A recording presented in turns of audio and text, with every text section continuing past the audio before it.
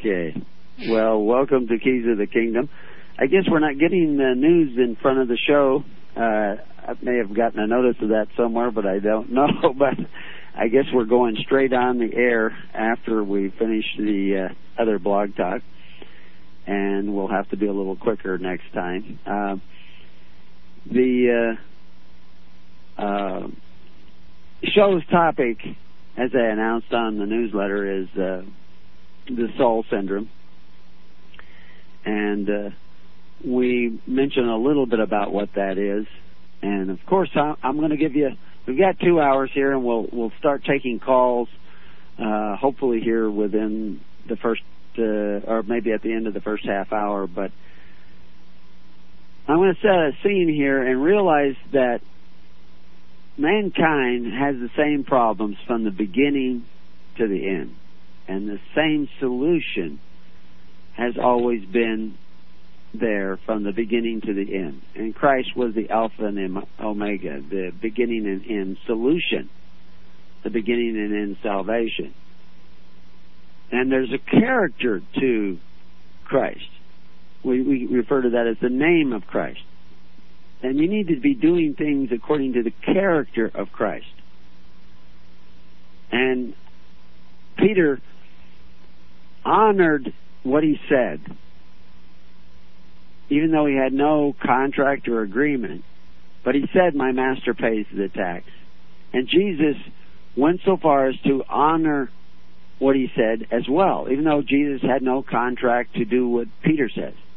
But they just had it stated when he was asked, are you one of the ones that paid the tax? Because evidently there were some that didn't pay the tax, and so he didn't know, does your master pay the tax? And who had to pay the tax? And if you understand the history, the tax you had to pay was because you had signed up. You had made an agreement. You had gotten the baptism of Herod, and therefore you had to pay the tax. And so did your master get the baptism of Herod? And why would he ask that? Because most of the people got the baptism of Herod.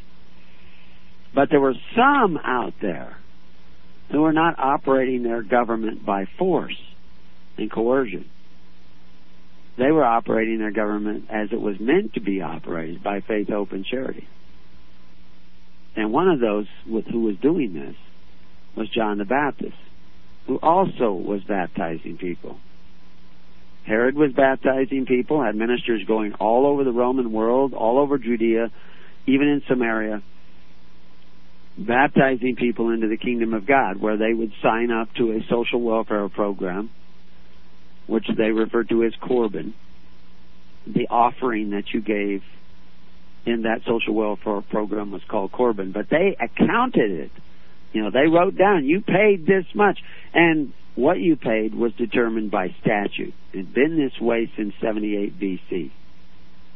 Even before Herod, it had been this way. But Herod had created this grander scheme where he was getting people baptized all over the place, had all kinds of money rolling in, and he was building his crystal cathedral, his golden cathedrals, or whatever you want to call them, his big church buildings, his big government church buildings. And he built one called the Temple, and another one that was a temple also, but it was a temple to Roma, the goddess of Roma. And that was for people who didn't want to do the Torah thing.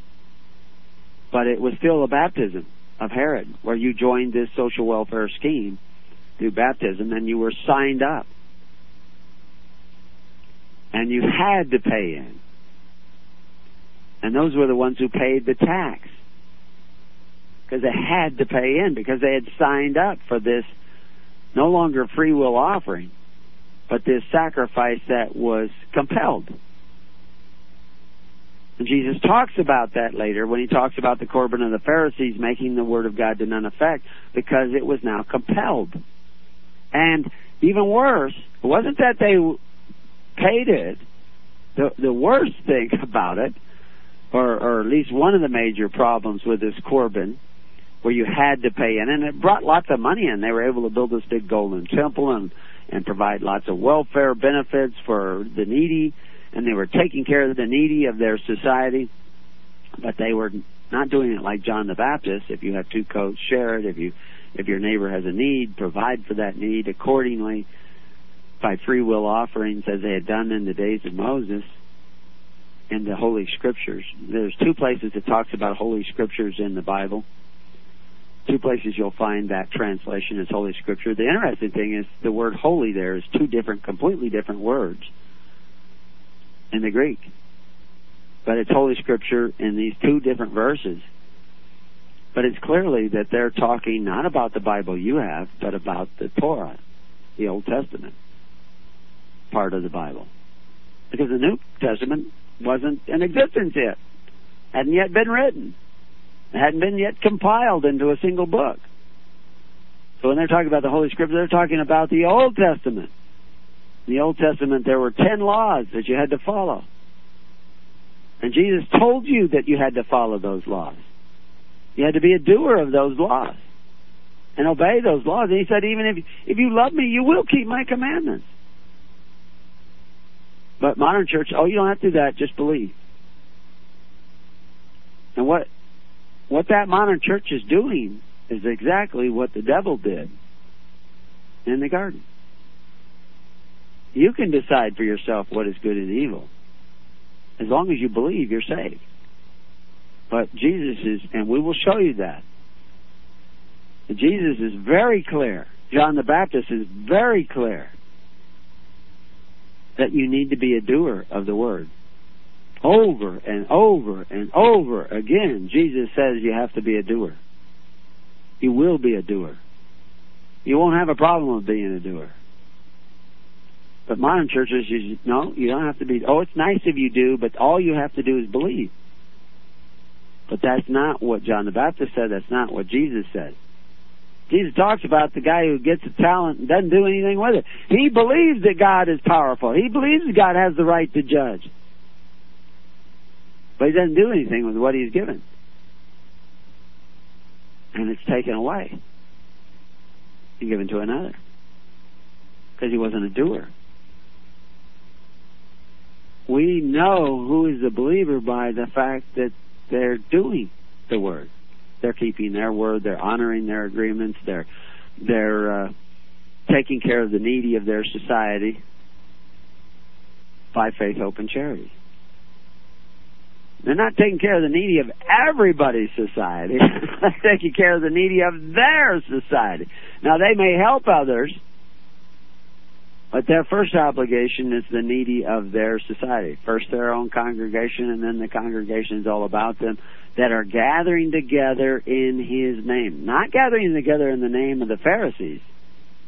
Not gathering in the name of Herod, forcing their neighbors to contribute to their welfare, but actually providing all their welfare needs through faith, hope, and charity. There's a miracle of a society. There's a peculiar people. The people who don't do that, who just want to go off and have their own little congregations and boast about the fact that they give here and they give there, those are not following what Christ said. Christ said, seek ye first the kingdom, not the congregation. Seek ye first the kingdom of God. Now, one of the ways you do that is to form congregations, because you can't efficiently take care of one another unless you have a congregation, because you need a minister who's checking on people and then checking back with you. Yeah, I checked on all these people, and so-and-so has a problem, so he's going to say, okay, I need this problem solved. I need this thing resolved. Or somebody said they were going to do this and they haven't done it yet, and I'm going to remind them to do it.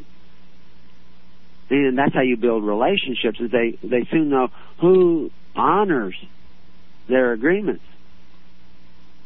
They don't say, oh, he didn't do what I said, so I'm just not going to have anything to do with him. No, he brings it to him and say, you forgot to do this. Oh, my gosh, did I forget to do that? I thought I didn't forget to do that. Let me do that. But he just secretly, he didn't do it. He didn't do it. But I don't tell him. I don't confront him. I don't bring it to his attention. I don't see if maybe he's just neglected or oversight or whatever. I just don't even bring it up. But I'll hold it against him I'll dishonor all my agreements because he didn't do what he said he was going to do, or he didn't do what I wanted him to do, even though he didn't have to do it. But I'm going to use that as leverage so that I don't have to do what I did say I was going to do. You see how that works? And how do people get to that point? As well, they don't really have Christ in them. They'll have something in them. There'll be a spirit in them. But they'll use it as a counterfeit. And this, of course, is what we saw way back at the beginning. When Cain went out of the presence of the Lord, he had to create another religion. He had to create another system. And he created a city-state to take care of one another. He wanted people to look up to him because he didn't have God in his heart. If he didn't have people looking up to him, he would have been all drained and exhausted and wore out real quick. He needed to have people look up to him. And so who did he need to do that? He had to find other people that had gone out of the presence of God. Other people who aren't faithful to the ways of God and don't mind deciding for themselves. But in such a system, you have to have a hierarchy of authority, and you have to give power to one man over another. And why would anybody do that? Well, it's really simple. If I give you power over me, will you give me power over him? If I give you power to take something from me, will you take something from all my other neighbors to provide for my needs if I have needs? Because I don't want to do this live by faith thing. I want to live by force. But I want to be higher up in the pyramid so that I can force others beneath me. I can become a bureaucrat and force other people to do my will. And that's why you see this constantly in large bureaucracies where, one guy gets kicked and he goes and kicks another guy and he goes and kicks, you don't want to be the low man on the totem pole's dog. That's why we see, fathers killing their children today, or wives killing their children today. Is because they've been beat up so bad themselves they have to beat up somebody else in order to have life, because they have no life of their own. That's where it goes once you go out of the presence of God. It goes completely in the opposite direction of God. And like Adam, who sinned, instead of having the humility to fall down on his face and say, Lord, I have sinned against you, which you could already see that he was going the wrong way because he wanted to decide for himself what is good and evil. He did not want to let God show him. Not going to show me. I know what is good and evil. I'm going to decide for myself. He's already taken the road to pride and vanity and destruction. But then all of a sudden he's cut off from the source of life because he cut himself off. So now he feels drained, he feels frightened, he feels naked. And he has to flee and hide. This is the beginning of sin. But now you will see this repeated over and over, and we'll go all the way up to Saul and show you how this works. Cain did the same thing. He was a plower, a tiller of the soil, of the Adama that man is made from. He wasn't a shepherd. He forced the ground to give up what he wanted, the earth, the Adama, mankind. He forced it. He plowed it. He cut through it by force. And he created a system where you had to pay in. He became the fountainhead of justice, the ruler over the people. Nimrod, same thing. Lamech, the same thing. Pharaoh, the same thing. Now, the first Pharaoh, he didn't seek to be the ruler over the people. He was rich, he was powerful, he had authority. But he became the ruler over the people when there was a famine and they didn't have their own provisions. They couldn't provide for one another. Even if they were a charitable people, they didn't have anything to give to each other. All their wealth was gone, like it's going to be gone in America real soon, in the whole world real soon. They don't have any more wealth. It's gone. They've already thrown their gold and silver in the streets. They've thrown away their right to own property because they went and prayed and begged of the benefactors who exercise authority, provide for me if I have a need. I will bow down if you will provide for me if I have a need. They've all gone to the city of Cain, and now they're in the city of Cain. They're in Babylon the Great. And they say, I don't want to be here anymore. I'm just going to dishonor all my agreements. I'm just going to throw them all out because I don't have a common law contract with you. You didn't spell this out. Well, they did spell it out, but you never looked it up. You never read the fine print. You signed the contract. You went to public schools. You took all the benefits. Try to make a living without the number. They don't want you around. You make them feel guilty. But they should be guilty. Why do you think they crucified Christ? He made them feel guilty. They don't want to feel guilty. They don't want to see the light. Anybody who speaks the truth, they got to get rid of him. They got to crucify him. They got to defame him. They got to say bad things about him. They got to do bad things to him. Because they hate the light. They flee the light. They run from the light. But the good news is the light is getting brighter. But the world is getting darker. Because the world is fleeing the light. That's why you have to have all these distractions. TVs and stereos and music and drugs and what have you. Food. All these things are addictions. You need those things to give you life because you have no life in you. Stop fleeing the light. Turn around. Face the light and face the truth about yourself. You're a sinner. You're a bum. You're terrible. Get over it. Stop judging yourself. Let God judge you. Receive the light. Bathe in the light. Accept the light. Shut up. Stop arguing with God and making excuses. Stop turning your back on the light and see you're in this situation because you screwed up. You were not diligent in seeking the ways of God. You can change that.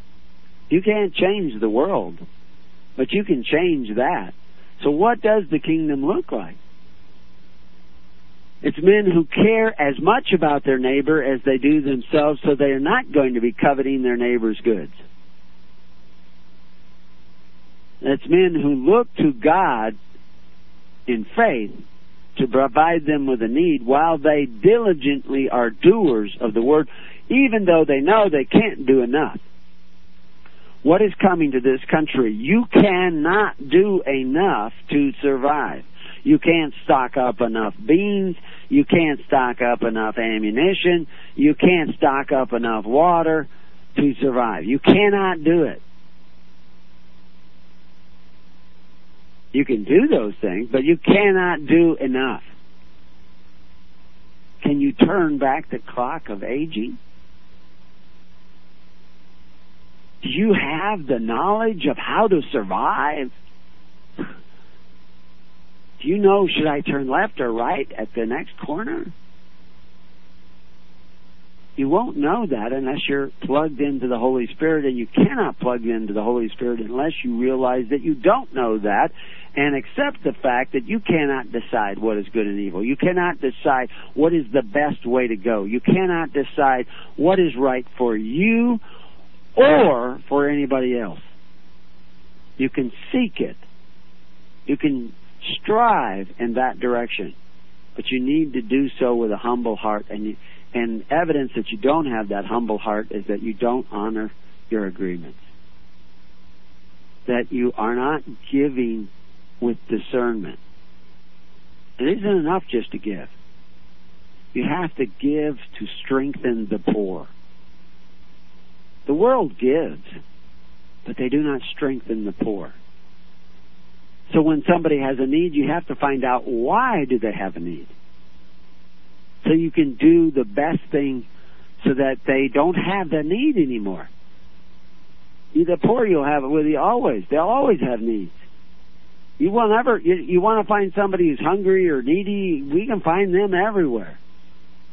But can we find people who want to move to a state of spiritual and mental understanding where they no longer have a need that has to be filled from outside, that the need is filled from inside, from the kingdom, inside them? It's a different world. The kingdom is a different world, a different way of doing things. And you have to get there. So this Saul syndrome, let's keep going with this. We got Adam. We got Cain. Adam decided to decide for himself what was good and evil and hid from the truth that he didn't really know and that he'd cut himself off from the Holy Spirit, the tree of life. Cain decided to decide for himself what was good and evil, and he was willing to stamp out his brother in order to confirm that, and then hid from the fact that he stamped out his brother. Exercise authority over his brother. Rule over his brother. You were given dominion over the fish and of the animals, but not over your brother. Cain was the first one to rule over his brother. And any kind of rulership that you wish to exercise over your brother is Cain. It is the Saul syndrome. It's going to come into place once you step in that direction. And Saul syndrome is not what you see Cain doing when he goes out of the presence of God. It's what Cain and Lamech did when they oppressed others in their schemes. And Herod killed his own son. Killed his own son. That is a step farther. Not his brother, his own son. And because supposedly his own son was usurping his authority and was willing to kill him, I guess. You see, that's the spirit that you're going to have. Betrayal is going to come if you go the ways of exercising authority one over the other, ruling over one over the other. You're going to have to hide from the light. You're going to have to dishonor everything. This is why Jesus says, be friends with the unrighteous mammon. They were already caught up in the unrighteous mammon. Mammon's not money. He's not saying be friend with.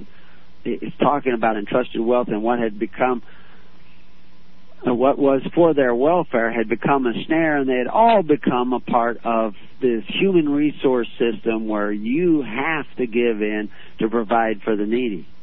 And men who call themselves benefactors but are really exercises of authority are forcing you to contribute to your neighbor's welfare.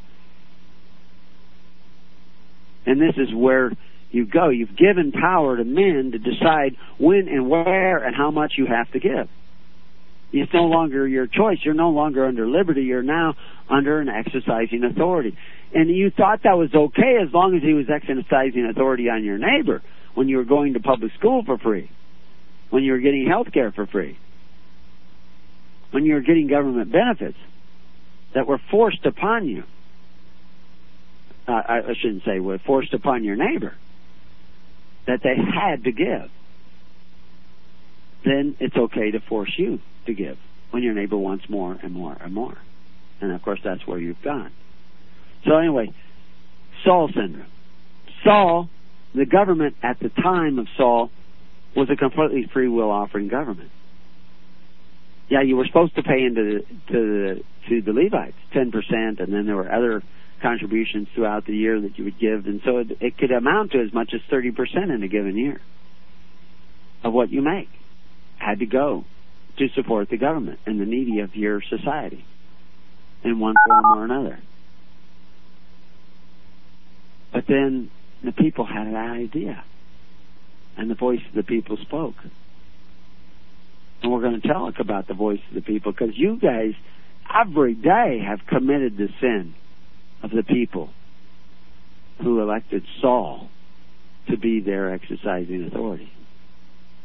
And we need to start repenting of that. But not only that, but we need to start following the way that was going on before they went out to the presence of the Lord and rejected it. We'll be back to Keys of the Kingdom in a moment.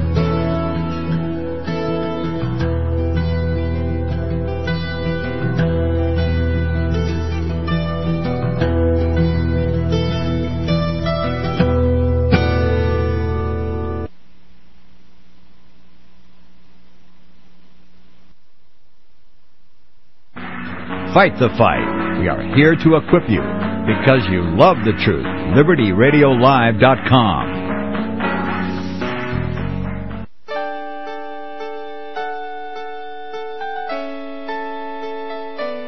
The program you are listening to is 100% sponsored by you, the listener, on this First Amendment Rights Media channel.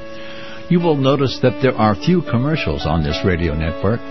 There's a good reason for that. Corporate advertising dollars come with strings that limit program content. So without your help, these programs cannot continue on Internet or our several affiliates. If you benefit by the educational law programs, we ask you to give. If you are admonished or nurtured by the Bible and ministry programs, we ask you to give. If some voice a cause that you are passionate about, we ask you to give. If you believe in any of these, we ask you to support them as you would a missionary on a continual basis, as if giving a tithe for missionary radio. These programs are not commercially viable and must be supported by those faithful to the cause of truth. Look for the button to sponsor your favorite programs at our listen and schedule pages on the Internet. Then, when you subscribe, we will send you the last quarterly MP3 CD of that program immediately, and continue to do so with each new quarter. We will also give you unlimited archive access to all of our programs. We're asking you to give much less than a tithe, so that you may also send support directly to a particular program host, cause, and anywhere else the Spirit may lead you. Do all to the glory of our God and Creator, for His holy nation, the only kingdom that will last forever. Thank you for listening.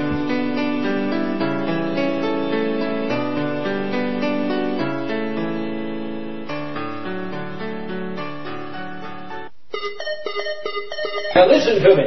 The Bible says, render unto Caesar that which is Caesar's. I want you to know that a corporation is Caesar. Government takeover of the church. This DVD is the most powerful tool we have for waking up those asleep in the pews. The Scripture calls for His people to come out of her. The corporate church is the apostate church, the whore that rides the beast. Make copies and give them away to your corporate church friends and loved ones. The truth will make them free. They will watch the DVD, Government Takeover of the Church. Who will tell them if not you? Get this DVD for a donation of $25 from LibertyRadioLive.com. Order online today or call 559-781-3773. Now listen to me.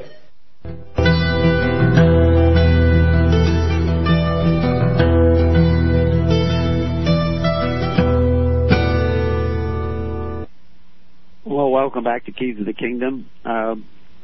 We're told by Christ to preach the kingdom of God is at hand. And the kingdom of God is the right to be ruled by God. But the right to be ruled by God is something you might have if you're seeking the kingdom of God and the righteousness of God. The righteousness of God is really righteous. It's not just a little righteous. It's righteousness itself. There's a number of people who have studied the Bible and languages and saying that word, the righteousness of God, would be better translated the justification of God. And, of course, the justification of God is about obeying God.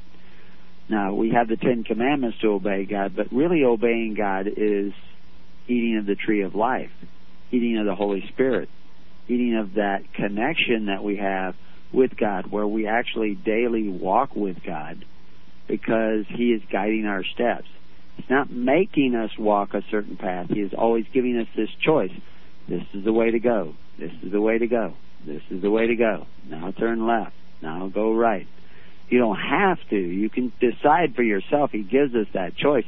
But as soon as you start deciding for yourself, you're off the path. You're on your own.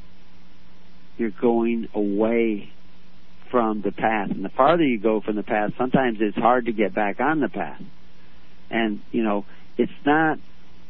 it's black and white to some degree, but there's kind of gray areas there where you're kind of sliding off the path and then you come back. It's kind of like a compass. It's going to point north, but it wobbles a bit from time to time, and things will try to set you off course and then you'll come back. But if you get too far off course, you can't find your way back unless somebody comes and shows you that way back. And, of course, Christ came to show us that way back. Well, how did we get away from that? Well, I've already explained in the first part of the show that Adam decided to decide for himself, and he began to go off course. Cain went farther off course. Bludgeoning his brother was just one thing that Cain did, going off and creating a city-state where that he put more people underneath himself was farther. Lamech was farther. If Cain was condemned, I am sevenfold, because he did so much worse than Cain. Nimrod was the same thing. And how did Nimrod get power? He offered benefits to the people, a mighty provider instead of God. How does God provide you with needs? He provides through people, through blessings that come from who knows where. But those blessings don't come unless we're actually walking on His path. If you're walking on His path, He will lead you to the blessing. He will put the blessings in your way because you're in His way. You're following in His way. But if you go out of that way, you're going to need to start finding ways to justify yourself, and the world is full of ways to justify yourself. And one of the ways is to enter into the city of Cain, the city of Sodom and Gomorrah, the city-states where you have to pay in to your leader because he's this giant benefactor who exercises authority. And so that's where the whole world has gone, and it's gone there on the watch of the modern church. The watch of the modern church has said, yeah, that's okay, just believe. Just believe. So if we're going to just believe, what does that mean? We're just going to believe.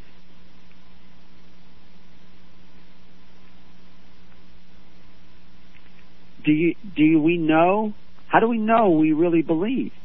Because we say so? And I'm going to harp on this over and over again. You don't know that somebody believes because they say so. Christ made that clear. James made that clear. Even Paul made that clear. John the Baptist made that clear. That you had to be this doer of the word. The one satanic doctrine coming out of the modern church is that anybody who mentions doing the word is immediately smacked on the top of the head with, oh, we're not saved by works. Well, I got it. There's nothing we can do where God owes us salvation. But works are how we know we really believe. Because you may think you believe because, oh man, it was really a great moment. I went up to the altar and I just felt all my sins wash away, and it was just so wonderful, and everybody hugged me and everything else. And then you went back to the benefactors who exercised authority and said, I need more benefits. What was the problem with the election of Saul?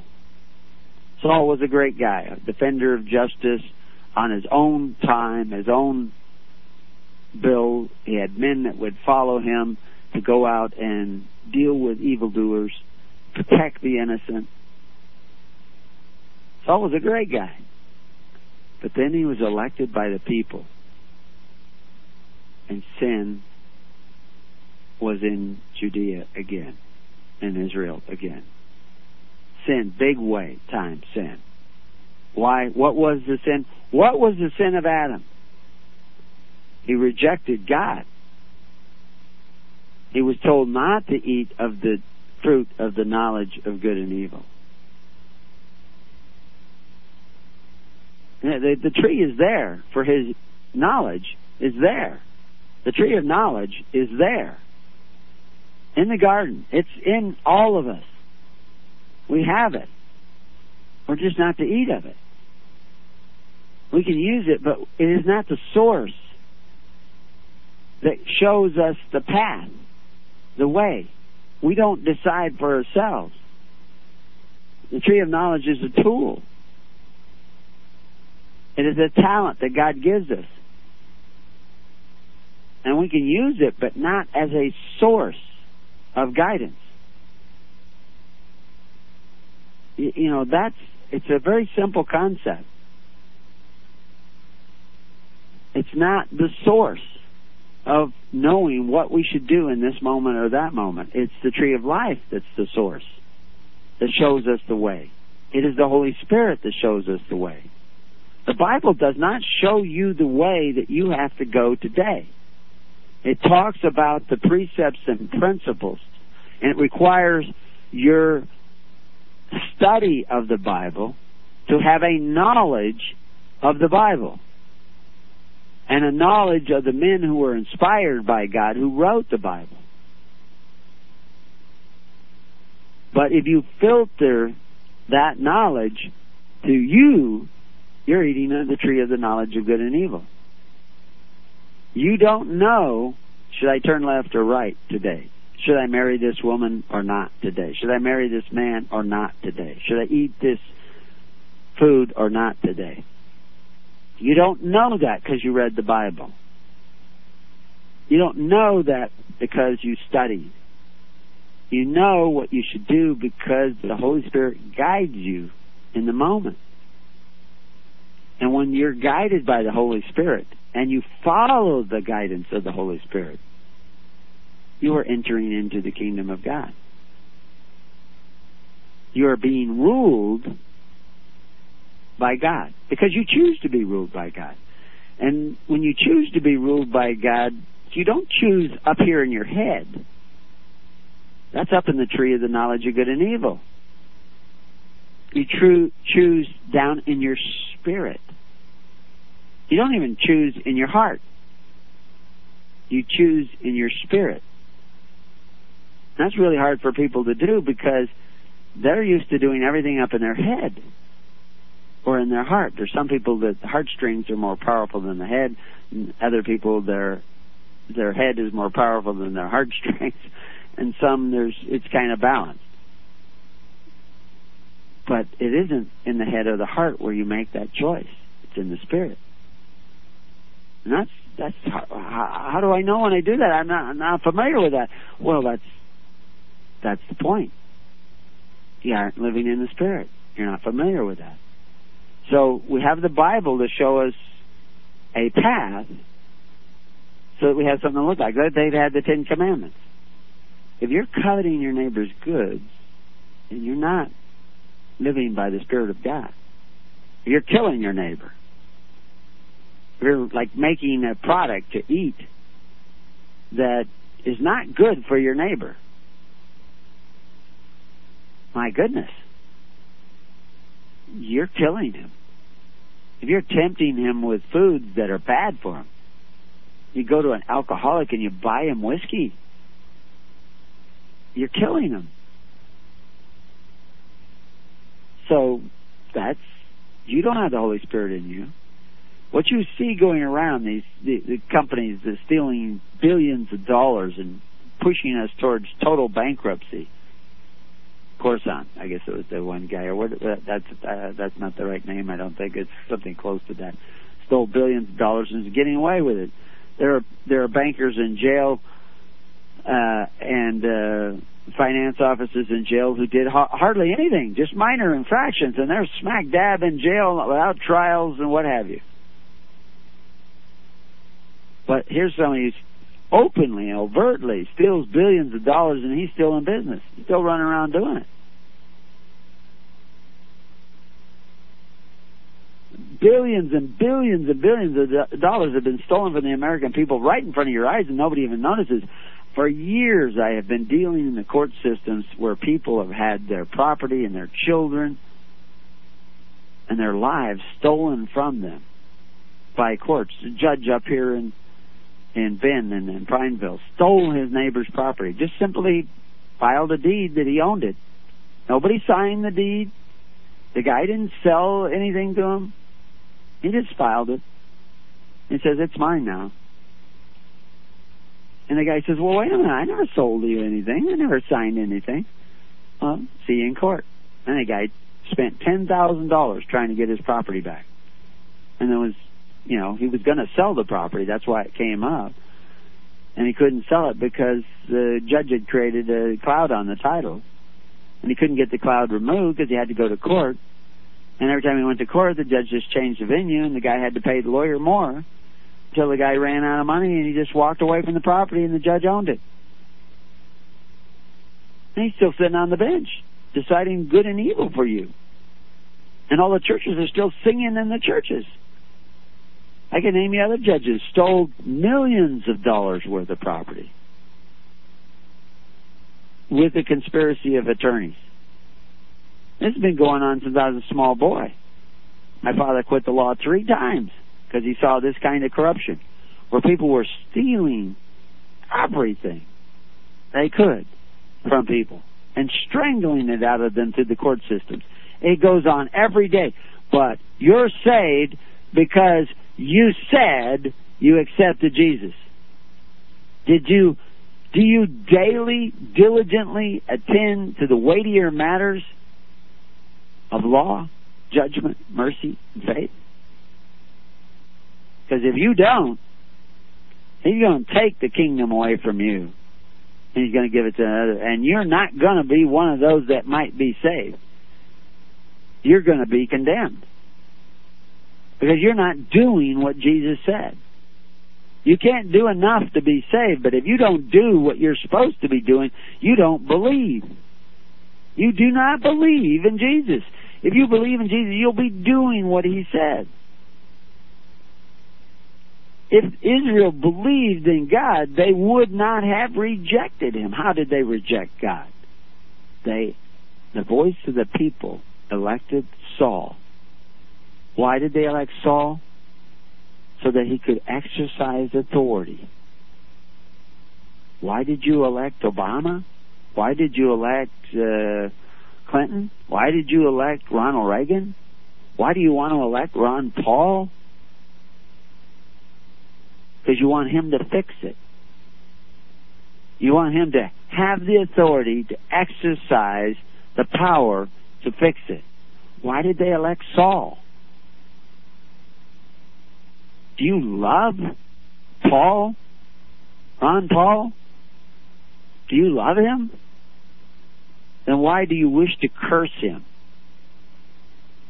Why do you want to elect him to the position of being able to exercise authority one over the other? Do you want him to catch the Saul syndrome? What was the Saul syndrome? When he was given power by the people, he began to exercise that power, and it overcame him so that he would do injustice. First thing he did that was foolish, according to Samuel, was he imposed a tax. He forced an offering, a peace offering from the people to supply his army. And that was foolishness. He just did it once. Just did it once. His kingdom wasn't going to stand because he had done this foolish thing. You guys do it every day. And not just to protect yourselves from the Philistines. You do it so you can have free education and health care and everything else. I'm just, and then you call yourself a Christian, a follower of Christ? I'm afraid that's not being a Christian, and that's not being a follower of Christ, and it's not being a doer of the Word.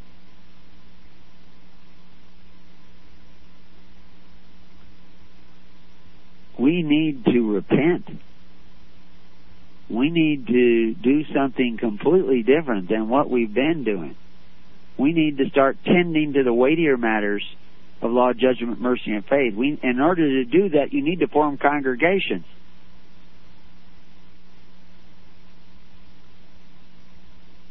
You need to form those congregations so that you can efficiently tend to those matters.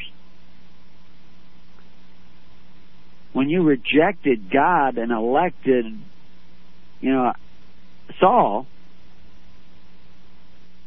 God said in the final analysis, you'll be taxed and taxed and taxed. He'll take the first fruits of your labor. He'll make his instruments of war. He'll make your sons run before his chariots. He'll turn your daughters into his confectionaries, his servants. All that's done already. That's done. You all got the T-shirt and you're using it to check the oil in your car. That's been going on for 100 years. You're all a bunch of socialists. Repent. Make straight the way of the Lord. How do you do that? Form congregations. Start taking care of one another. Through faith, hope, and charity. And those congregations need to congregate with other congregations. Not with pseudo-religion. Not with things that make you feel good. That you do good. We're going to take calls in a minute. Number is 414-395-2442. But first we're going to read. I'm going to do this in every show. We're going to read John 3. Because that's kind of my role, John the Baptist's role. Make straight the way of the Lord. So he talks about, and as Moses lifted up the serpent in the wilderness, even so must the Son of Man be lifted up. So that we gaze upon the Son of Man, we come in contact. Actually, that's what the word meant back when you didn't just look at the serpent, you were presented to the serpent. It wasn't really a serpent, it was something else. We won't get into all that, but the fact is you had to actually touch it. And we have to actually do just like the lady touched the hem of the garment of Jesus Christ, but we have to have the faith to receive the Holy Spirit. If she didn't have the faith to receive the Holy Spirit, and the faith to say, yes, I want to be led by the tree of life, by the Holy Spirit, if she didn't have that true willingness, not just say it, but really have an open heart to be led by that Holy Spirit, in order to do that, you have to see your sin. You have to be willing to face the light, to receive the light. She would not have been healed. Because the virtue would not have gone out of Jesus and into her. When it went out of Jesus, it was replaced because he was tapped into an infinite supply in the grid of the kingdom of God. That's where he was plugged in. So it goes out and more comes in and fills it. In the kingdoms of the world, that doesn't work that way. And if you aren't receiving your daily charge of energy from your brother, you will feel drained and exhausted because you're not receiving the Holy Spirit. You see, I hear this over and over again. People go to these meetings and they get all charged up. They're not plugging into God. You don't have to go to a meeting to plug into God. You don't have to go to a big event to be plugged into God. You can be plugged into God anywhere. He's everywhere. And he energizes you. And nobody can drain you. They can't drain you.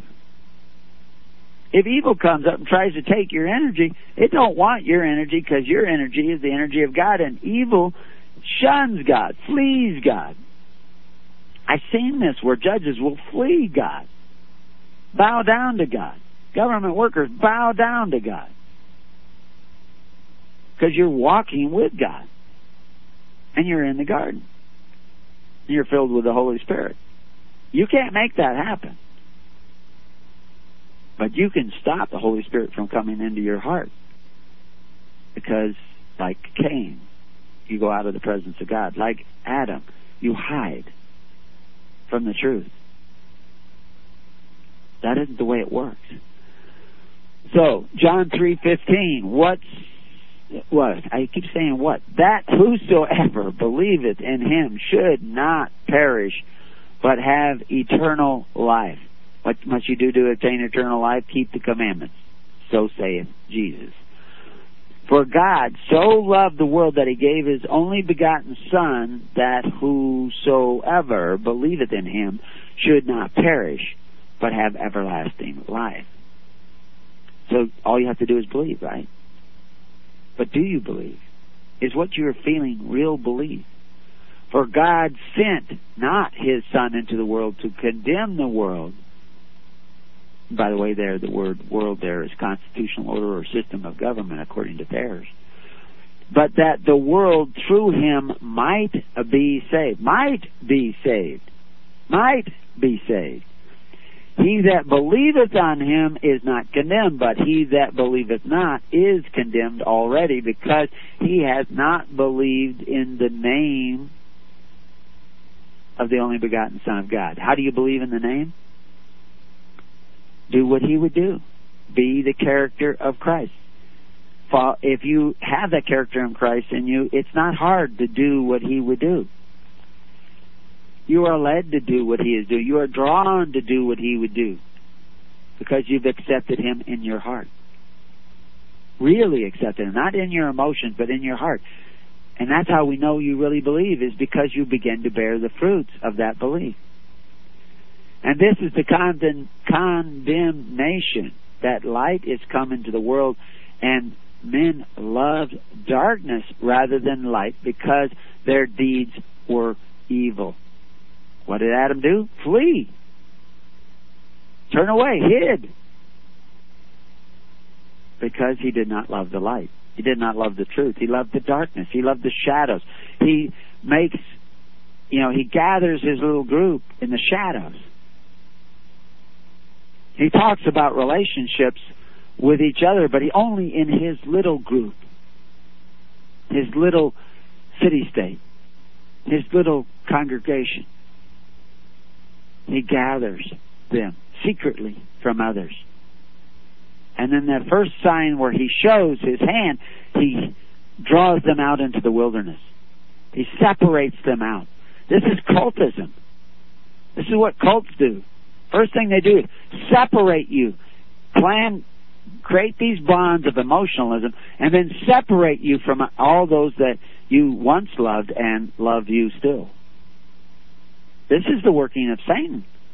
And he can enter into any of you and start working in there if you are not letting in the Holy Spirit. And what are the evidences of that? Sometimes short-tempered, sometimes angry, sometimes boastful. You see, these are the breadcrumbs of Satan, leaving you and showing you the path that's leading you away. We are not leading anybody out into the wilderness. We are trying to lead you to the Holy Spirit so that you will begin to love that Holy Spirit and follow that Holy Spirit with your whole heart, mind, and soul.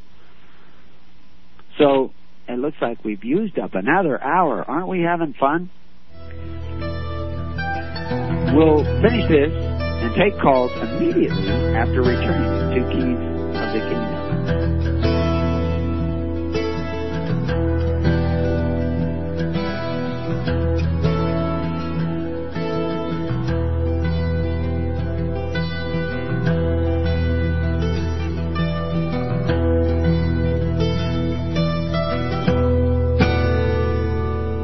You have been listening to The Keys of the Kingdom with Brother Gregory of His Holy Church. For more information on the educational ministry provided by His Holy Church and Brother Gregory, including services, counseling, lectures, books, and other audio materials, please write to His Church at Summer Lake, Box 10, Summer Lake, Oregon, 97640. You can also find us on the web at www.hisholychurch.net.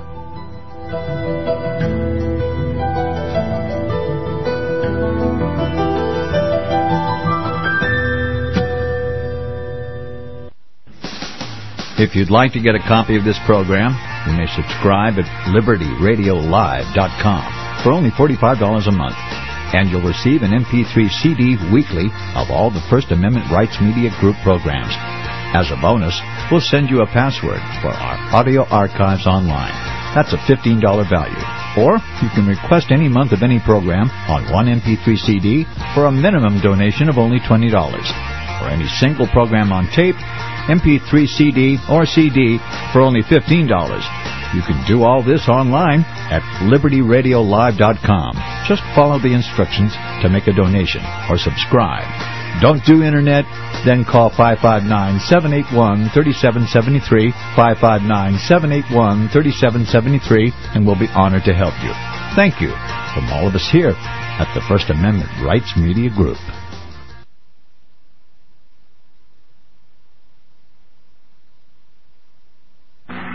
Fight the fight. We are here to equip you. Because you love the truth, LibertyRadioLive.com.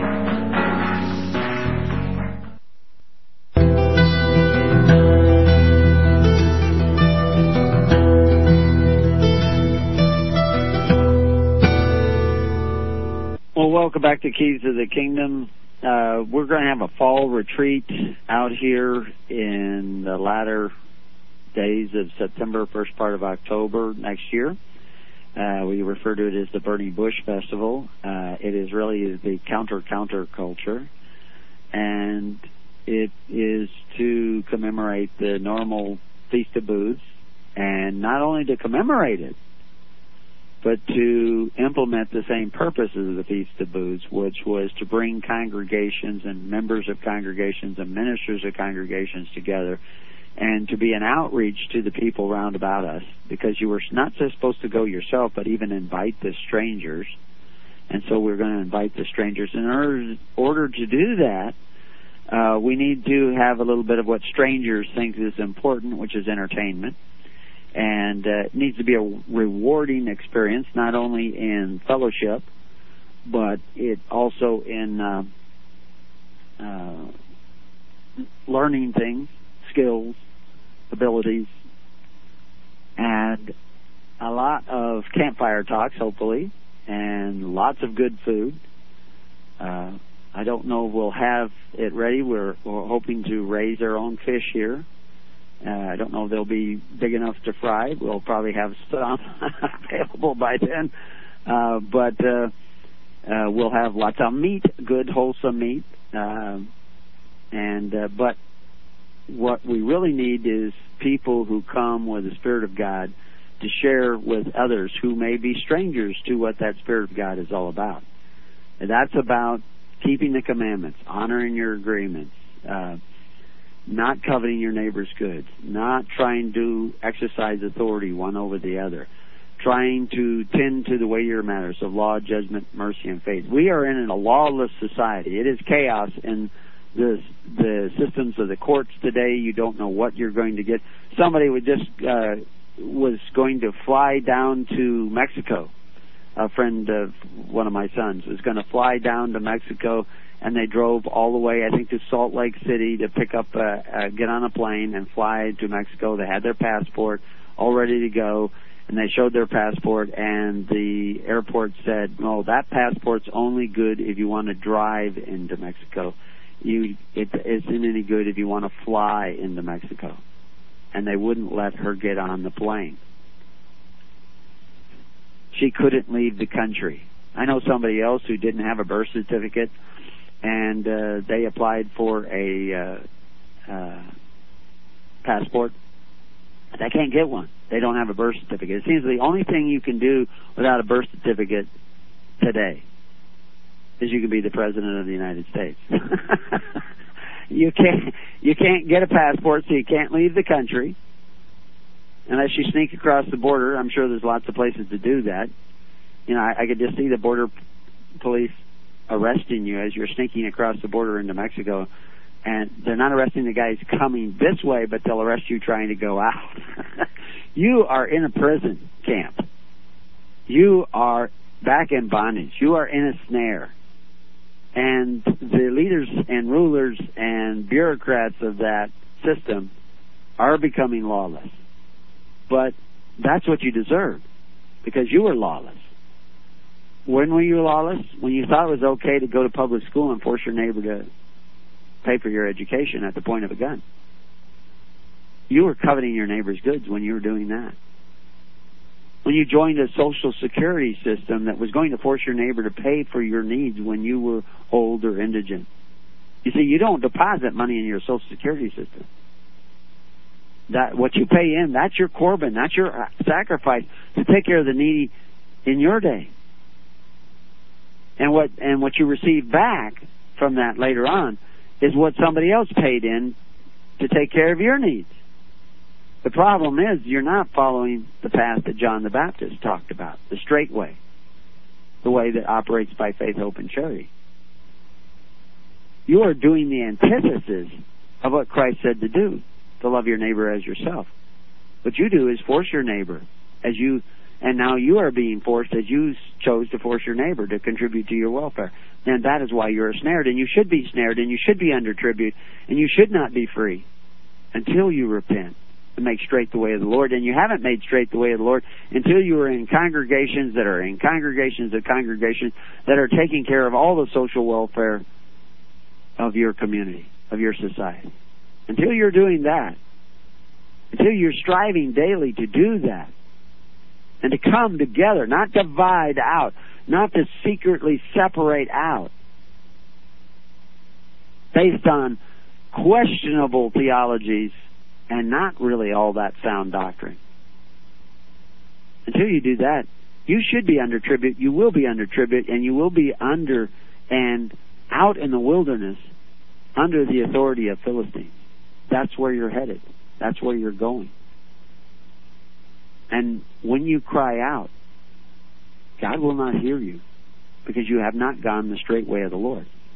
So anyway, I don't know if there's any calls coming. I tried to look at the chat room. There's a lot of going on in the chat room. There's a chat room with this radio station, and there's people in there talking.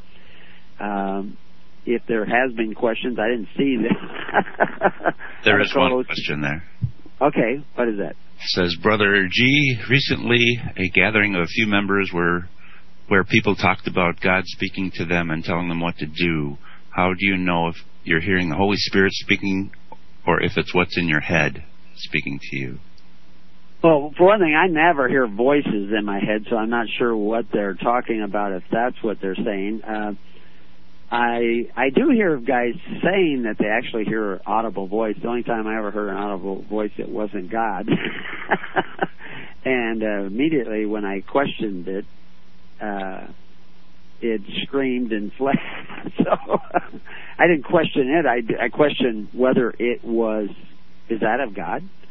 Then I heard the same voice scream and flee, and I've never heard it since. But I do have an inner compass that guides me, and it's really kind of an invisible guidance. I mean, this is the thing, that thinking in the Spirit is not thinking in the head. And the message comes in the Spirit before it ever gets anywhere near the head, and it's always dangerous when it goes through the head because it filters it through all of our prejudices. But the reality is that we have a lot of things that will help guide us as to whether we're really, and one of those is the fruits of what we're doing, you know. The Holy Spirit is not going to tell you to dishonor agreements. The Holy Spirit is not going to tell you to abandon your responsibilities. The Holy Spirit is not going to, like there was some father who recently took his, I think his 2-year-old child or small child and put her in a pond or something when she was in a car seat and drowned her and then fled. The Holy Spirit's not going to tell you to do those things. Now that's obvious that that's not the Holy Spirit, but there are other things that are less subtle. The fact is there's no gimmick to follow the leading of the Holy Spirit. If you want to deceive yourself into thinking that you're following the Holy Spirit, you will. And there's nothing we can do to convince you otherwise if you don't want to be convinced. We can lead a Christian to knowledge, but we can't make them think. You cannot force them to see the truth. But what will happen, the more you manifest the truth, the more they will want to get away from you. And the more they will want to shun you. That's a good sign. You know, somebody said recently that if you're getting a lot of flack, that means you're over the target. But the reality is that's an old saying, and it has a certain amount of truth to it. But the reality is that when you're really walking with the Holy Spirit, others will flee. They will try to get away. But we have a lot of guidelines, you know, and, you know, we could talk about it forever and never hit the particular subject, but what are they doing? What is the Holy Spirit telling them to do? We do have intellectual reading of the Bible, and the fact is there is no substitute for really humbly. If you really humbly want to accept that character of Christ, the true character of Christ, one thing, here is an example. You won't be afraid of conflict. You won't be afraid to speak the truth. You won't be afraid to rebuke your brother if you think he's doing wrong. You won't be easily upset. People won't make you angry. They won't drain you. You'll be at peace. You know, one of the sayings I always told my kids is, when in doubt, don't.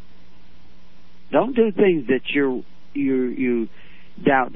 A lot of times the Holy Spirit will guide them and say, do this. But he's just going to whisper. It's a still small voice. That's what the Bible says. He's not going to be shouting at you. It's a still small voice, and he's saying, you know, do this. And you're saying, all of a sudden you find yourself saying, no, I don't need to do that. Why would I want to do that?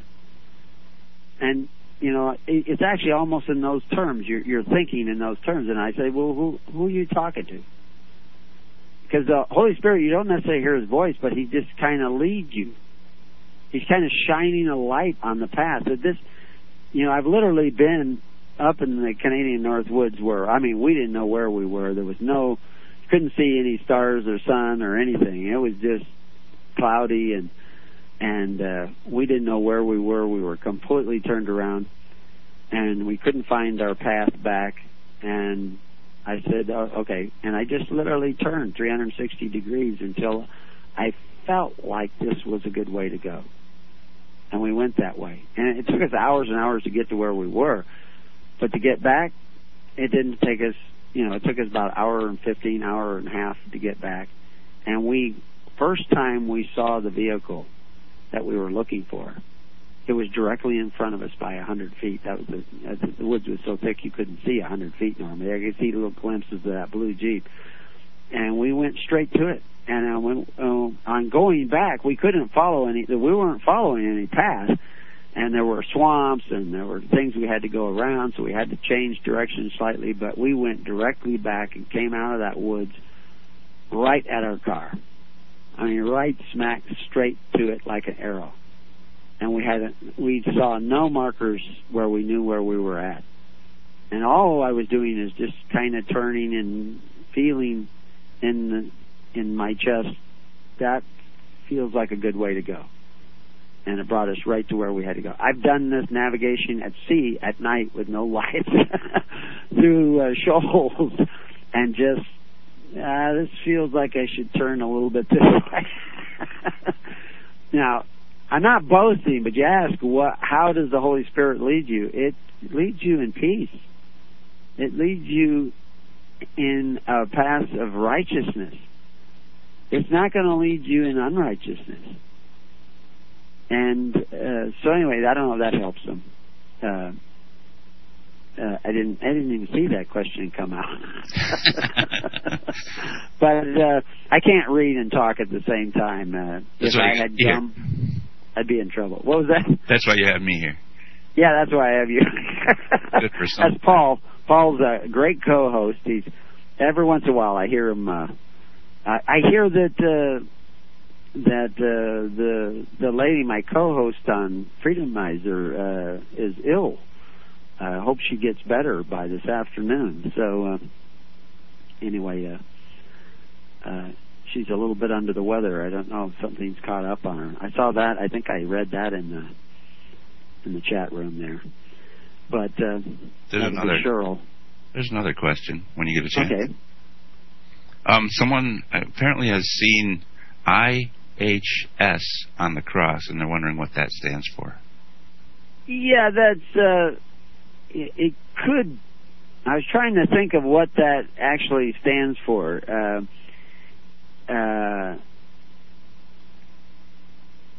Technically on the cross it said, "This is the King of the Jews," and the word for Jews there would begin with an I, and I used to know what that was. And maybe I can come up with that answer a little bit later, but I was actually forming a mental block. I could not quite see what that was. I think the second word is hagios, but I can't remember. But it actually isn't what was written on the cross, and that's one of my pet peeves, is that whenever you see a crucifix, they always have this little board up there. It looks like somebody, found a piece of scrap wood that was run over by a dump truck or something, and they scratched 3 letters on it, and they put that up there. And it's very clear in the biblical text that this was a royal proclamation that came straight down from Pontius Pilate, that this is the King of the Jews. It was written in 3 languages. Customarily, that would have been written on ebony wood. That would have been very expensive sign. And the ebony wood was covered in a white plaster, ebony, very hard wood, and then they cut away the plaster in a very ornate way, and they write in 3 languages. And this is in certain kinds of Roman letters, that this is the King of the Jews. A lot of people thought, Jesus never existed. There was no Pontius Pilate. There's actually been historians that try to say that this is all made up and all those kind of stuff. And then a number of years ago, they were turning over stones that were used as steps in Jerusalem, and they turned over one, and it had an inscription to Pontius Pilate, the procurator, on the stone. That had been there. They just simply used this old stone. So I can't quite remember what the actual letters, but it wasn't what was written on there. That comes from some Roman church. It's a doctrine somewhere. Doctrine, and I think that's actually the same letters that you'll find in the Jesuit symbol. Of the Ignatius Society. They had the IHS. I think that's what's on their symbol. I can't remember their symbol exactly. It's not my symbol. So anyway, I'm not a Jesuit. Lots of people, they say, they're Jesuit learning. The Jesuits actually rejected me. I tried to go to a Jesuit school once, and they refused to let me in, and I thought that was astounding because my grades were way above average, but for some reason, I think, that's another thing about the Holy Spirit, going back to the other question, is that the Holy Spirit, when it's working, when you're following it's working on your behalf. We see the Bible say that God hardened the heart of the Pharaoh. Why? Well, the people needed to learn something, so he wasn't going to let the people go so that they had the time during these hard times to learn what they had forgotten. And that's what Americans and Australians and everybody and all the people who want to be real Christians need to do, is learn what they were learning during those hard times. And fortunately, thank God we're about to have hard times.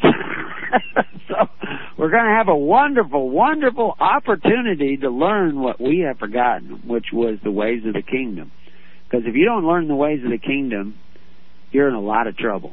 I mean, you're in a lot of trouble.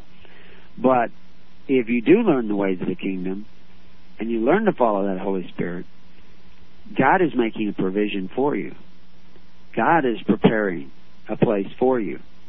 And He will lead you to that place. You can't cheat God. You can't say, I accept you, Lord, and really not mean it. And then you fool God. I thought they really meant it. You can fool me, but you can't fool God. And that's what's happening already, is that people who have tried to fool God, it's not working. And those who you really have faith, I mean real faith, are going to be led in a certain direction, and they're going to find their way through those shoals. They weren't rocky shoals, they were sandy shoals. This is down in the Bahamas, where I was following the Holy Spirit, guiding the boat at night without any lights. It was really stormy too. I mean, it wasn't hurricane force winds, but there was some pretty big swells, and here I go trying to get in. Our boat was leaking, our sailboat was leaking. We had to get to harbor. And so we had to go in at night without even charts or anything. And so we just followed the Holy Spirit, and we did pretty good. We didn't hit anything bad. But anyway, any other questions, or should we give out the telephone number again? Yeah, why don't we do that? I've got to memorize this number. I've written it down again. 41. I thought I had it down. Okay, go ahead, Paul. You give it. 414-395-2442. That would be 2HHC if you like the letters on the number phone. Yeah. So, what does HHC stand for? One of the things, His Holy Church, we were looking for some name to set up a website. And we've told this to many people. His Holy Church is not a corporate enterprise of Brother Gregory. It's not corporate at all. It's a phrase that describes what Christ did. And church, of course, is representative today of the original Greek word, or at least if we're going to go back to the Greek and not all the way back to the Aramaic, of ecclesia, which doesn't mean just assembly, but a called out assembly. And of course, that's what the apostles were. They were called out. That's what the Levites were. They were called out. That's why we see the phrase, the church in the wilderness, which is the ecclesia in the wilderness, which was the Levites, the ministers of God's kingdom. They are the titular leaders of God's government. They are the ones you go to if you need benefits, but they are the benefactors who do not exercise authority. And of course, they have nothing to give you except what your brothers choose to give them to give you. And we've shown how the first century church set this up and spelled this out. And now, if there's a call, you just go ahead and interrupt me, Paul. Okay. But we don't want any dead air time, so I'll just ramble. But the early church, these ministers were chosen by the people, but appointed by the apostles, because the apostles were the princes, not just ambassadors, but the princes of the kingdom. But they couldn't exercise authority one over the other. The kingdom wasn't appointed to everybody. It was appointed to the apostles. And the apostles appointed jobs to other people. Well, who did they appoint? They didn't decide for themselves who to appoint. They asked the people, who do you pick? So we do that. Two people pick a minister, and they make a record of that. And that minister picks someone to be the apostolic overseer of what they are doing. Now, there's a reason to do that. If that minister were to die, and he was holding property that belonged to Christ, whether it's land or a dollar bill or a piece of machinery or, a stick. I don't care what it is, but it was given to him for the purposes of Christ, but he died. Who gets that? You need to have a chain of responsibility. Not a ruler, but a chain of responsibility. So that that overseer goes to the known congregational members and say, who do you want to be this minister? And then somebody volunteers. And if they don't want any minister, fine. He can take that property and give it to some other minister who he has already recognized and recognized him. And if we're doing what we say and congregating together in faith, hope, and charity, there will be many such congregations that we can bless. In the days ahead, you could see how important this is. There will be people gathering as part of the kingdom and saying, I will receive the gifts you want to give to Christ for his kingdom, and I will manage them. And the people say, I believe him, and they give to him. But he's an Ananias. He's not true. He's not going to remain faithful. He's deceived them. He hasn't deceived God. Ananias didn't deceive God. Ananias didn't deceive the Holy Spirit. And Ananias was struck dead. What happened to the money that he laid at the foot of the apostles? They just used it for the good of others. They didn't take it under false pretenses. They used it for the good of others. And they gave it to the other congregations. And God sent them out. We don't have to rule over anybody. We don't have to send men to beat anybody up. We just pray to the Holy Spirit. And that just as the Holy Spirit will part the seas and provide us with a path, they will also provide us with the means by which to travel that path. But it's kind of like Peter stepping out of the boat onto water, hoping that it would support him, believing that it would support him, and there was some faith there. But then he doubted for a moment, because this faith thing takes a lot of practice. And when people doubt and he fell through the water, we have to be willing to put our hand out and help somebody back up. But they have to repent. They have to receive that help. And what you'll find is people fleeing that help. And they will go out and drown. And it's a shame. And we should pray that they repent and not go out and drown. Because the world wants to drown you in its religiosity, in its false doctrines. It's doctrines that say, the Holy Spirit told me that I could dishonor my agreements with you. The Holy Spirit said that I could take whatever I wanted to take, because the Holy Spirit said.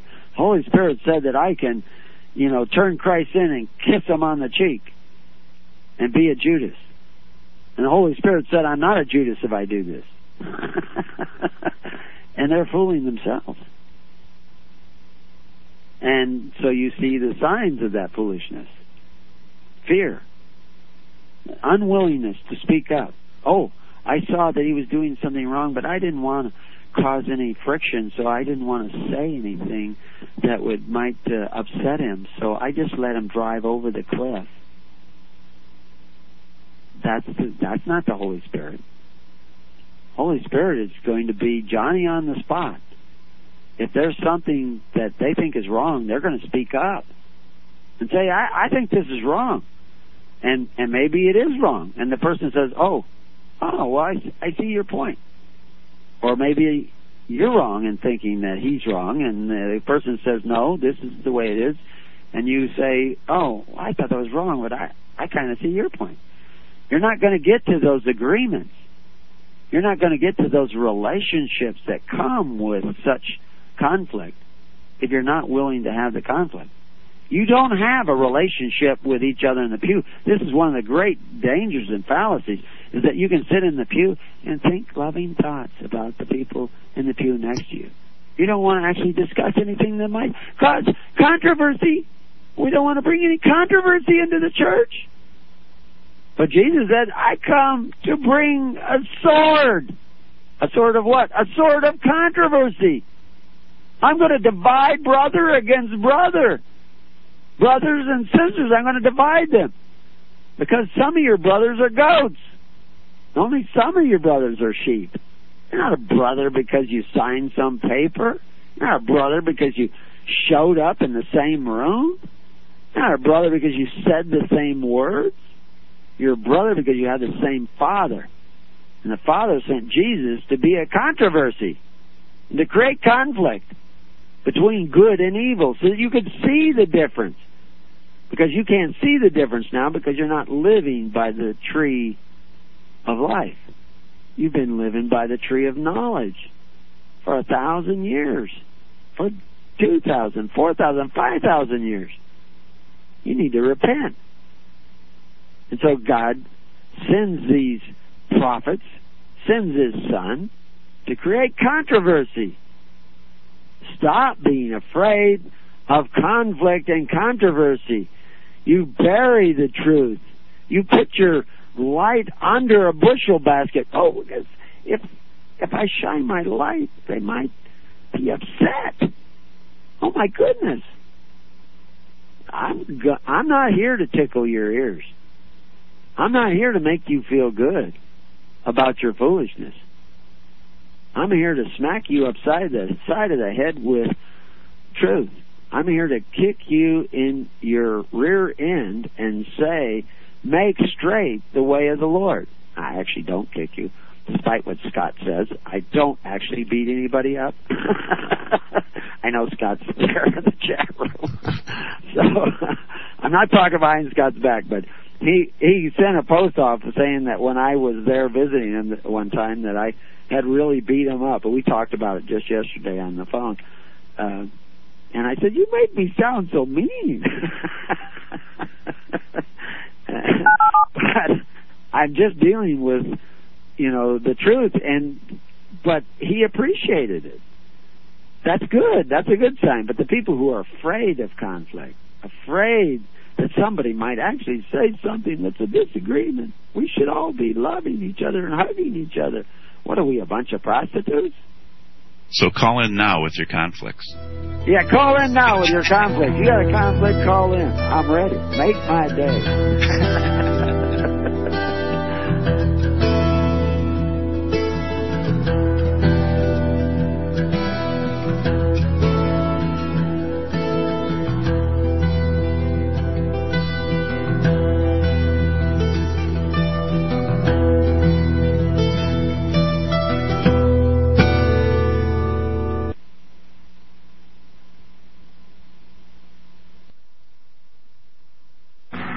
Fight the fight. We are here to equip you because you love the truth. LibertyRadioLive.com. The Greatest Prophecy DVD of Cross the Border Productions. Embrace the little-known but greatest prophecy given by the great high priest. The pre-incarnate Messiah reveals God's once secret plan for mankind. Believe it. Behold, the end times in Daniel chapter 2, because the dream is certain, and the interpretation thereof sure. It is the key to prophecy future. Comprehend the 7-year Great Tribulation deception. Be not deceived. Understand the great prophecy delusion, because if it were possible, they shall deceive the very elect.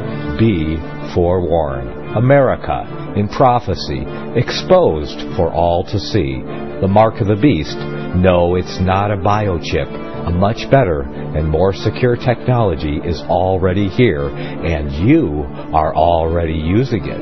We will bonus you with a free copy of Richard Bennett's DVD, The Inquisition, when you send a support donation of $25 to First Amendment Radio. Visit the shopping page at our website or send $25 cash to First Amendment Radio, 139 East Tulare Avenue, Tulare, California, 93274. Make copies and give them away. Send $25 cash or $32.50 U.S. for international priority mail. That's First Amendment Radio, 139 East Tulare Avenue, Tulare, Tulare, California, 93274. A wise man is forewarned and prepares for the time to come. The Greatest Prophecy DVD. Now listen to me. The Bible says, render unto Caesar that which is Caesar's. I want you to know that a corporation is Caesar. Government takeover of the church. This DVD is the most powerful tool we have for waking up those asleep in the pews. The Scripture calls for His people to come out of her. The corporate church is the apostate church, the whore that rides the beast. Make copies and give them away to your corporate church friends and loved ones. The truth will make them free. They will watch the DVD, Government Takeover of the Church. Who will tell them, if not you? Get this DVD for a donation of $25 from LibertyRadioLive.com. Order online today or call 559-781-3773. Now listen to me.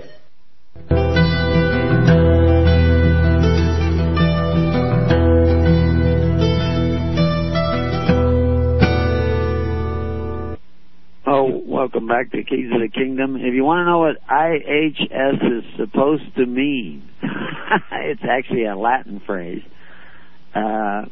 Jesus hominum salvator, which is supposed to mean Jesus, Savior of men. And of course that's not what it says on the cross according to the Bible. It said, this is the King of the Jews. So whoever started putting the IHS on there was probably not led by the Holy Spirit. The HS isn't Holy Spirit. We have a caller. Okay, we have a caller. Hello. Can you hear Hi. me? Yeah, we can hear you. You Hi. have a question? Well, I kind of do. It has to do with the Holy Spirit. The Holy Spirit is our Creator, correct? Yeah, it's His Holy Spirit. Jesus talks about the Holy Spirit as the Comforter, and He's going to send the Comforter. So it's really, I equated it earlier in this show and the show before as the tree of life. It is our connection with God the Father. So it is Him. It's a direct plug-in point with God the Father. So that's one way of describing it. Okay, and so that's the tree of life. This tree of the knowledge of good and evil has me a little bit confused, because what I'm trying to figure out is how Satan has a right to be in our mind like the Creator, Holy Spirit, has. What gives Satan the right to have those thoughts in our mind? Is that not something from God, is it? Well, it's actually us that give him that right. I always tell people, in folklore they talk about vampires, that you never invite a vampire into your home. Once you invite him in, then he has power and control. And I say the same thing. That same principle that you see in folklore is true. You invite Satan in. You should not be conversing. Eve should have never been conversing with him. She didn't have to converse with him, communicate with him. This is why things like seances and things like that are dangerous. You're inviting communication with elements that you have no power or control over, and you can invite all kinds of bad things in. We tell people we never invite anybody out here. If God is inviting you, come. If God is not inviting you, don't come. Well, then, if he's in your mind and you want to ask him to leave with your mind, is that just a physical versus spiritual is not really a... Well, what you're supposed to... See, you're asking him, you're back to conversation with him. And I'm pointing this out, so it's a perspective. There's a principle involved here. What are we supposed to be doing? We're supposed to be seeking the kingdom of God and His righteousness. I'll tell you, I mentioned it earlier in the show, so I'll mention it here quick. Many years ago, when I had already left the seminary and was trying to figure out what was the real answer, and I prayed about it, I meditated upon it, this idea. In other words, I got still and quiet and pondered it, and one night when I was laying there being very still, dark in the room and everything, all of a sudden I heard this voice, literally heard a voice in my head say, "Go to God." And it stunned me, it shook me, because I didn't hear voices very often. I was like, what is that, And my question, there's always been a place in me that I kind of turn to on my right side, and I kind of look over there, and my head and I ask, what is this? I want to know an answer. I really want to know the answer, and this is the key. If you really want to know the answer in your spirit, is this of God? Is this righteousness? Is this the Holy Spirit? How do you word it? It's not a wording, because I'm not really speaking over here on the side. I'm looking, wanting to know. Suddenly, the same voice I heard scream as if, you just smacked it with a hot iron or something.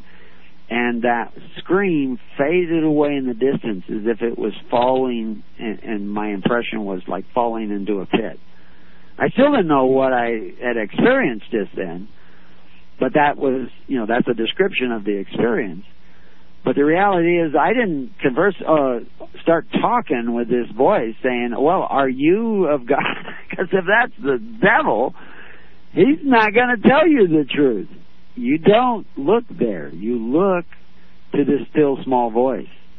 Remember that in the Old Testament where the prophet is sitting there and is it the thunder? Is it this voice in your head? Is it whatever? No, it's a still, small voice. Well, the term voice and the word still are contradictory terms, because a voice, a sound, is actually vibrating, and it's not still. If it's still, there's no noise. So but it's a spiritual voice in your heart that you hear it, and in your mind that you hear it. The tree of knowledge is you deciding that nothing wrong with the tree of knowledge until you use that knowledge to determine right and wrong.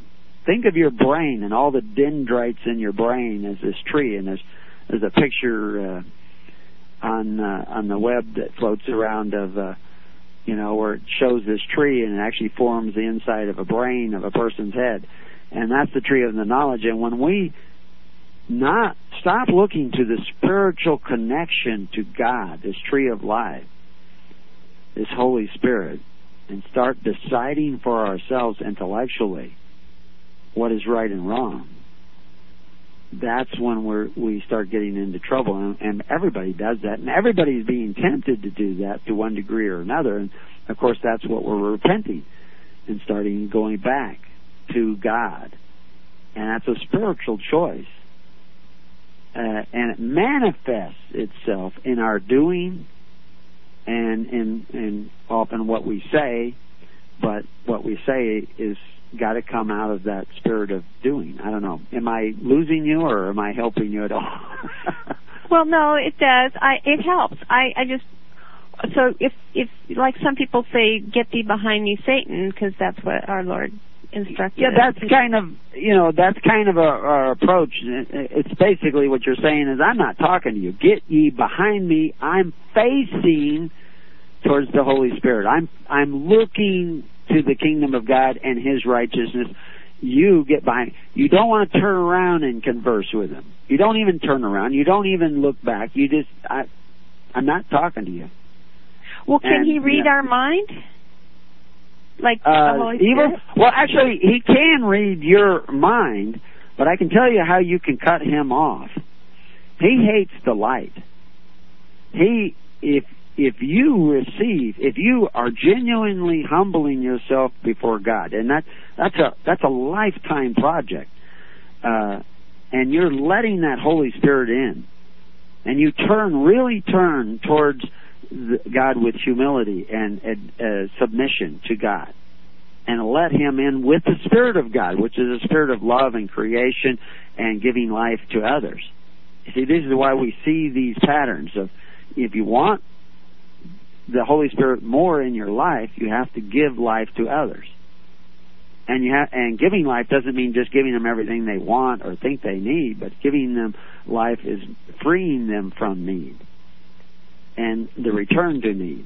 But anyway, when you start letting that Holy Spirit in, Satan will flee. And Satan enters into people all the time. Sometimes he's just there as an influence. Sometimes he's really very much in control of that person, almost every thought, to his minions. And when you're filled with the Holy Spirit and you don't play their game, you don't argue with them on their level. And I've had to do this where I didn't say a word back to the person. I just walked up to them with love in my heart, and they literally were jumping over furniture to get out of the room. And I'm just standing there smiling at them. And I explained to somebody later, I says, what you saw there was casting out demons. Except for that fellow didn't want the demon to go away. So when the demon fled, he had to flee with him. He never came back. He left his stuff there, everything. He just ran out of the room, jumping over the chairs. He couldn't get out fast enough. And he was, ranting and raving before that. And that's casting out demons. I didn't do a darn thing. I didn't do anything but let God take over. Because I looked to God for, there was no verbal answer. This is getting tongue-tied. A street preacher. And he loves arguing. He's on the web. People talk about how he is such a spiritual bully. And just loves arguing. But all I did is just stand there, smiling at him with my arms open, almost like a hug. You know, they're down a little bit. They weren't quite out to the side. But he just fled.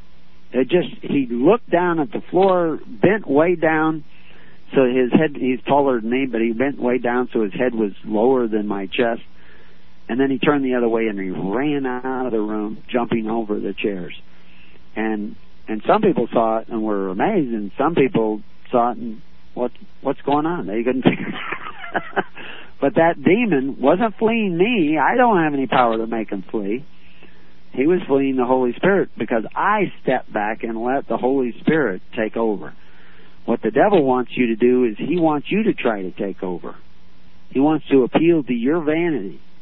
You argue with me. You convince me. You challenge me. You fight with me. He loves, resist not evil. You don't play their game on their level. And there's a lot of, he's very tricky. You cannot prepare yourself, but you can be prepared by the Holy Spirit. And so it's often all the other things you do. You make your life a life of service, not to other people, but to God, and that will sometimes appear as service to other people. Sometimes it'll appear that you're just a meanie and rebuking people and stomping on them with your hard-toe boots, but you're actually you're trying to bless them. And sometimes that truth hurts a little bit. But anyway, does that help? Yeah. Did you want to follow up with any more on that question, or can we? Well, I don't understand how. I guess because he's an accuser, that gives him the right, and God, Jesus, the Holy Spirit, all answer that accusation, and so therefore, with this knowledge of the tree of good and evil,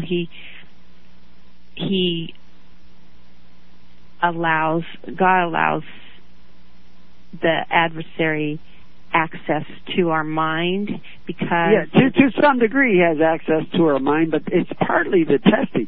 We think of the present governmental systems of the world that are so totalitarian. I mean, thousands and thousands, millions and millions of people have died at their hands, and we think, now how could God let this happen? Well, we're letting it happen because we're not letting God into our hearts. But God did not allow evil to come into the world and test us, how could we ever come to the full knowledge of His power? And the powers of the world have no power except what we give them. But many of us give them power, and so they're going about.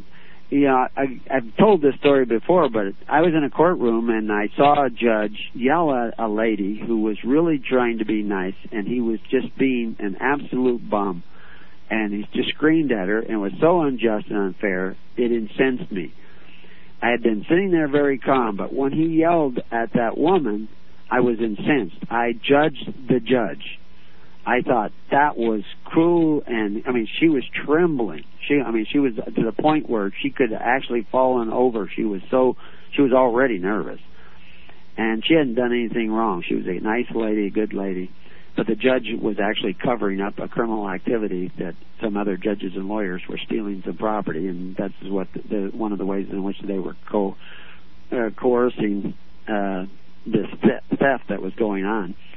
But anyway, I was incensed. As soon as I was incensed and began to judge of myself, my own knowledge, deciding that he was wicked, asserting my judgment, I'm now playing in the field of Satan. And all the police that were, not all of them, but several of them, there was quite a few in the courtroom, some in plain clothes, were standing along the side. They looked over at me. I'm way away from her. I haven't done anything. I didn't move anywhere. I didn't go anywhere. I didn't stand up. I didn't say anything. But they all of a sudden looked at me. And they looked at me, and you look in their eyes, they were extremely angry. And what I was actually seeing is the spirit that is controlling them. And what I realized is I suddenly became visible to the evil that was already in that courtroom. As soon as I became calm again, they didn't look at me again. They never looked in my direction again until later on when the judge was was showing me how far this can go, where the judge was actually bowing down to the presence of the Holy Spirit, so much so that his head was bowing below his desk, below the cover on the front of his desk, because evil cannot stand in the presence of light. That is our defense. And God allows evil in the world so that we will choose the light. We will see the darkness over here, and we will see the light over there, and we choose the light. And when you choose the light, darkness flees. You know, that's a really good analogy to help you get a grasp of this. Darkness, evil, they're equated with each other. Darkness is the absence of light. It doesn't shine. Evil has no power. Evil depends on a vacuum, the absence of the light. When you receive the light, evil disappears. You won't hear the devil anymore. You won't converse anymore. But we're not there yet. We're moving in that direction, but it's an infinite journey. And so just turn towards the light. Go to the light. Go to the righteousness. Seek the righteousness of God in everything you do, in all the little things you do. And, you know, if I said it, I will do it. You know, and if I forget to do it because of a failing of the human mind, you just have to forgive me. But if I have made a commitment to do something, I have to keep my word and follow that commitment out. That's a characteristic of Christ. That's a characteristic of God. And so those are signs that we're following the Holy Spirit. If the Spirit in us is rationalizing that we don't have to keep our word, that's probably not the Holy Spirit you're talking to. So anyway, I hope that helps. I don't know if there's any other questions or... Well, so basically he allows it, but is that by design or not? He created... everything is by God's design. He's allowing choice, because you cannot have real love without choice. Love has to be a choice. It's not a chemical reaction. It's not automatic. It's not compelled. It has to be by choice. And when you give that choice in this amazing creation of mankind and the spirit realm as well, where they have a choice, and it's a choice in the spirit. It's not an intellectual choice. It's a choice in the spirit, which is hard for a lot of people to fathom. You'll just have to keep seeking the kingdom to understand it. That allows for real love, because God has a choice, and so therefore we're made in His image. So therefore we must have a choice, and so because He gives us His choice, evil is allowed to. Another analogy is every time when Adam sinned, instead of falling down and admitting his sin, he hid from his sin. And we do that every day. We hide from the truth about our error. We create a shadow in our own hearts, in our own soul. We create a shadow that we won't look at that because we don't want to admit we made an error. So now there's a shadow in our spirit. And that shadow, we don't look in there. We don't go in that room of our consciousness. And once we have that shadowy place in there, evil loves the shadows, and he will come in and exercise his influence. Now, when we sense evil is trying to exercise influence, where is he coming from? How is he getting in there? He's getting into the shadows of our own heart. We need to take a look at ourselves and let the light in. And there's many different layers and levels. The kingdom of heaven is within you, and in my Father's house there are many mansions, there are many rooms, and we have to let Christ, the light of Christ, the truth, into every room of our being. And the more we do that, the less place the devil has. If Christ just simply casts out a demon, another example, he warns you that if you don't let the light into that room where I cast out the demon, more demons are going to come back in there, and it's going to be worse with you the second time. So we have to constantly be seeking that light in everything that we do, every little thing, the way we take care of our children, the way we take care of our neighbor, the way we honor our agreement. We have to look at that. The way we handle money, the way we handle business. Every one of those things, we have to be seeking righteousness in that. If we don't, we create darkness in our own hearts, in our own spirit. And I'll tell you, that's where disease comes in a lot. Is because in that darkness, other influences, other identities can start having influence over us. It could be our neighbor. You know, I once was scolding my kids. I was upset with something they were doing, and I was scolding them, and all of a sudden I heard my 4th grade teacher, Mrs. Powers, speaking to my voice. I had a problem with Miss Powers. I liked her a lot, but she was very unjust at times. I don't know, maybe it was part of her personality, and I realized that I was still harboring that resentment for Miss Powers, 30 years later. And now I'm taking it out on my kids, and I repented of that, but that's what happens. We don't learn how to forgive people in the past, and we begin to repeat those things because a shadow of who they are remains in us. The scars of what they have done to us remains there, and it never heals over. It's a festering wound because we don't want to look at it. So that's another level on which we can deal with this. And you'll be, when Satan comes and you turn towards the light, you'll hear him screaming and fleeing the light because he cannot take the light. But as soon as you start operating on his level, being unjust, unrighteous, not tending to the weightier matters of law, judgment, mercy, and faith, then you're in his ballpark now. You're on the menu. Then he can get you and eat you up. But if you are full of the Holy Spirit, you don't taste good. He can't even go near you. So those are the analogies. And again, I'm talking about spiritual things. And so you have to convert this into the spiritual reality of our own life. And it's not simply an intellectual reference. So I hope that helps. Okay, thank you. Thank you for your call. God bless. Bless. So anyway, we're getting to almost to the end of the hour. They go fast. Yeah, this is fast. It helps with the audience participation, so don't be shy. Yes, it does. I don't know why we don't have all those contact ministers and PCMs and Moore's calling. But we gave her, I don't know who that was, but I should have asked her first name or something, but I didn't recognize the voice. But anyway, maybe she's in the chat room. She can let us know. But we need to come together. We don't need people who divide us, but we need to come together with the Holy Spirit, and that will draw the right people. Everybody should be the right people, because God wants everybody to be saved. That's why His Son came, that we all might be saved. But might is the operating word there. We have to repent. We have to turn away from the unjust ways of the world. Not just get out of the world, but we have to get the world out of us. And that means we have to be open, we have to be honest, we have to be forthright, even if it creates conflict.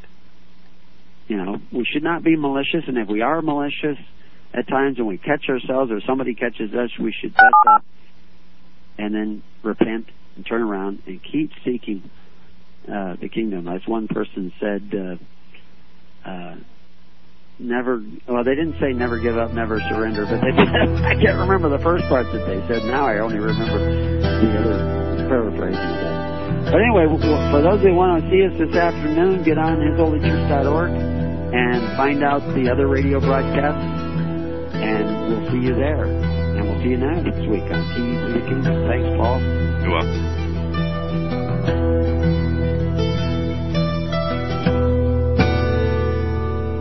You have been listening to The Keys of the Kingdom with Brother Gregory of His Holy Church.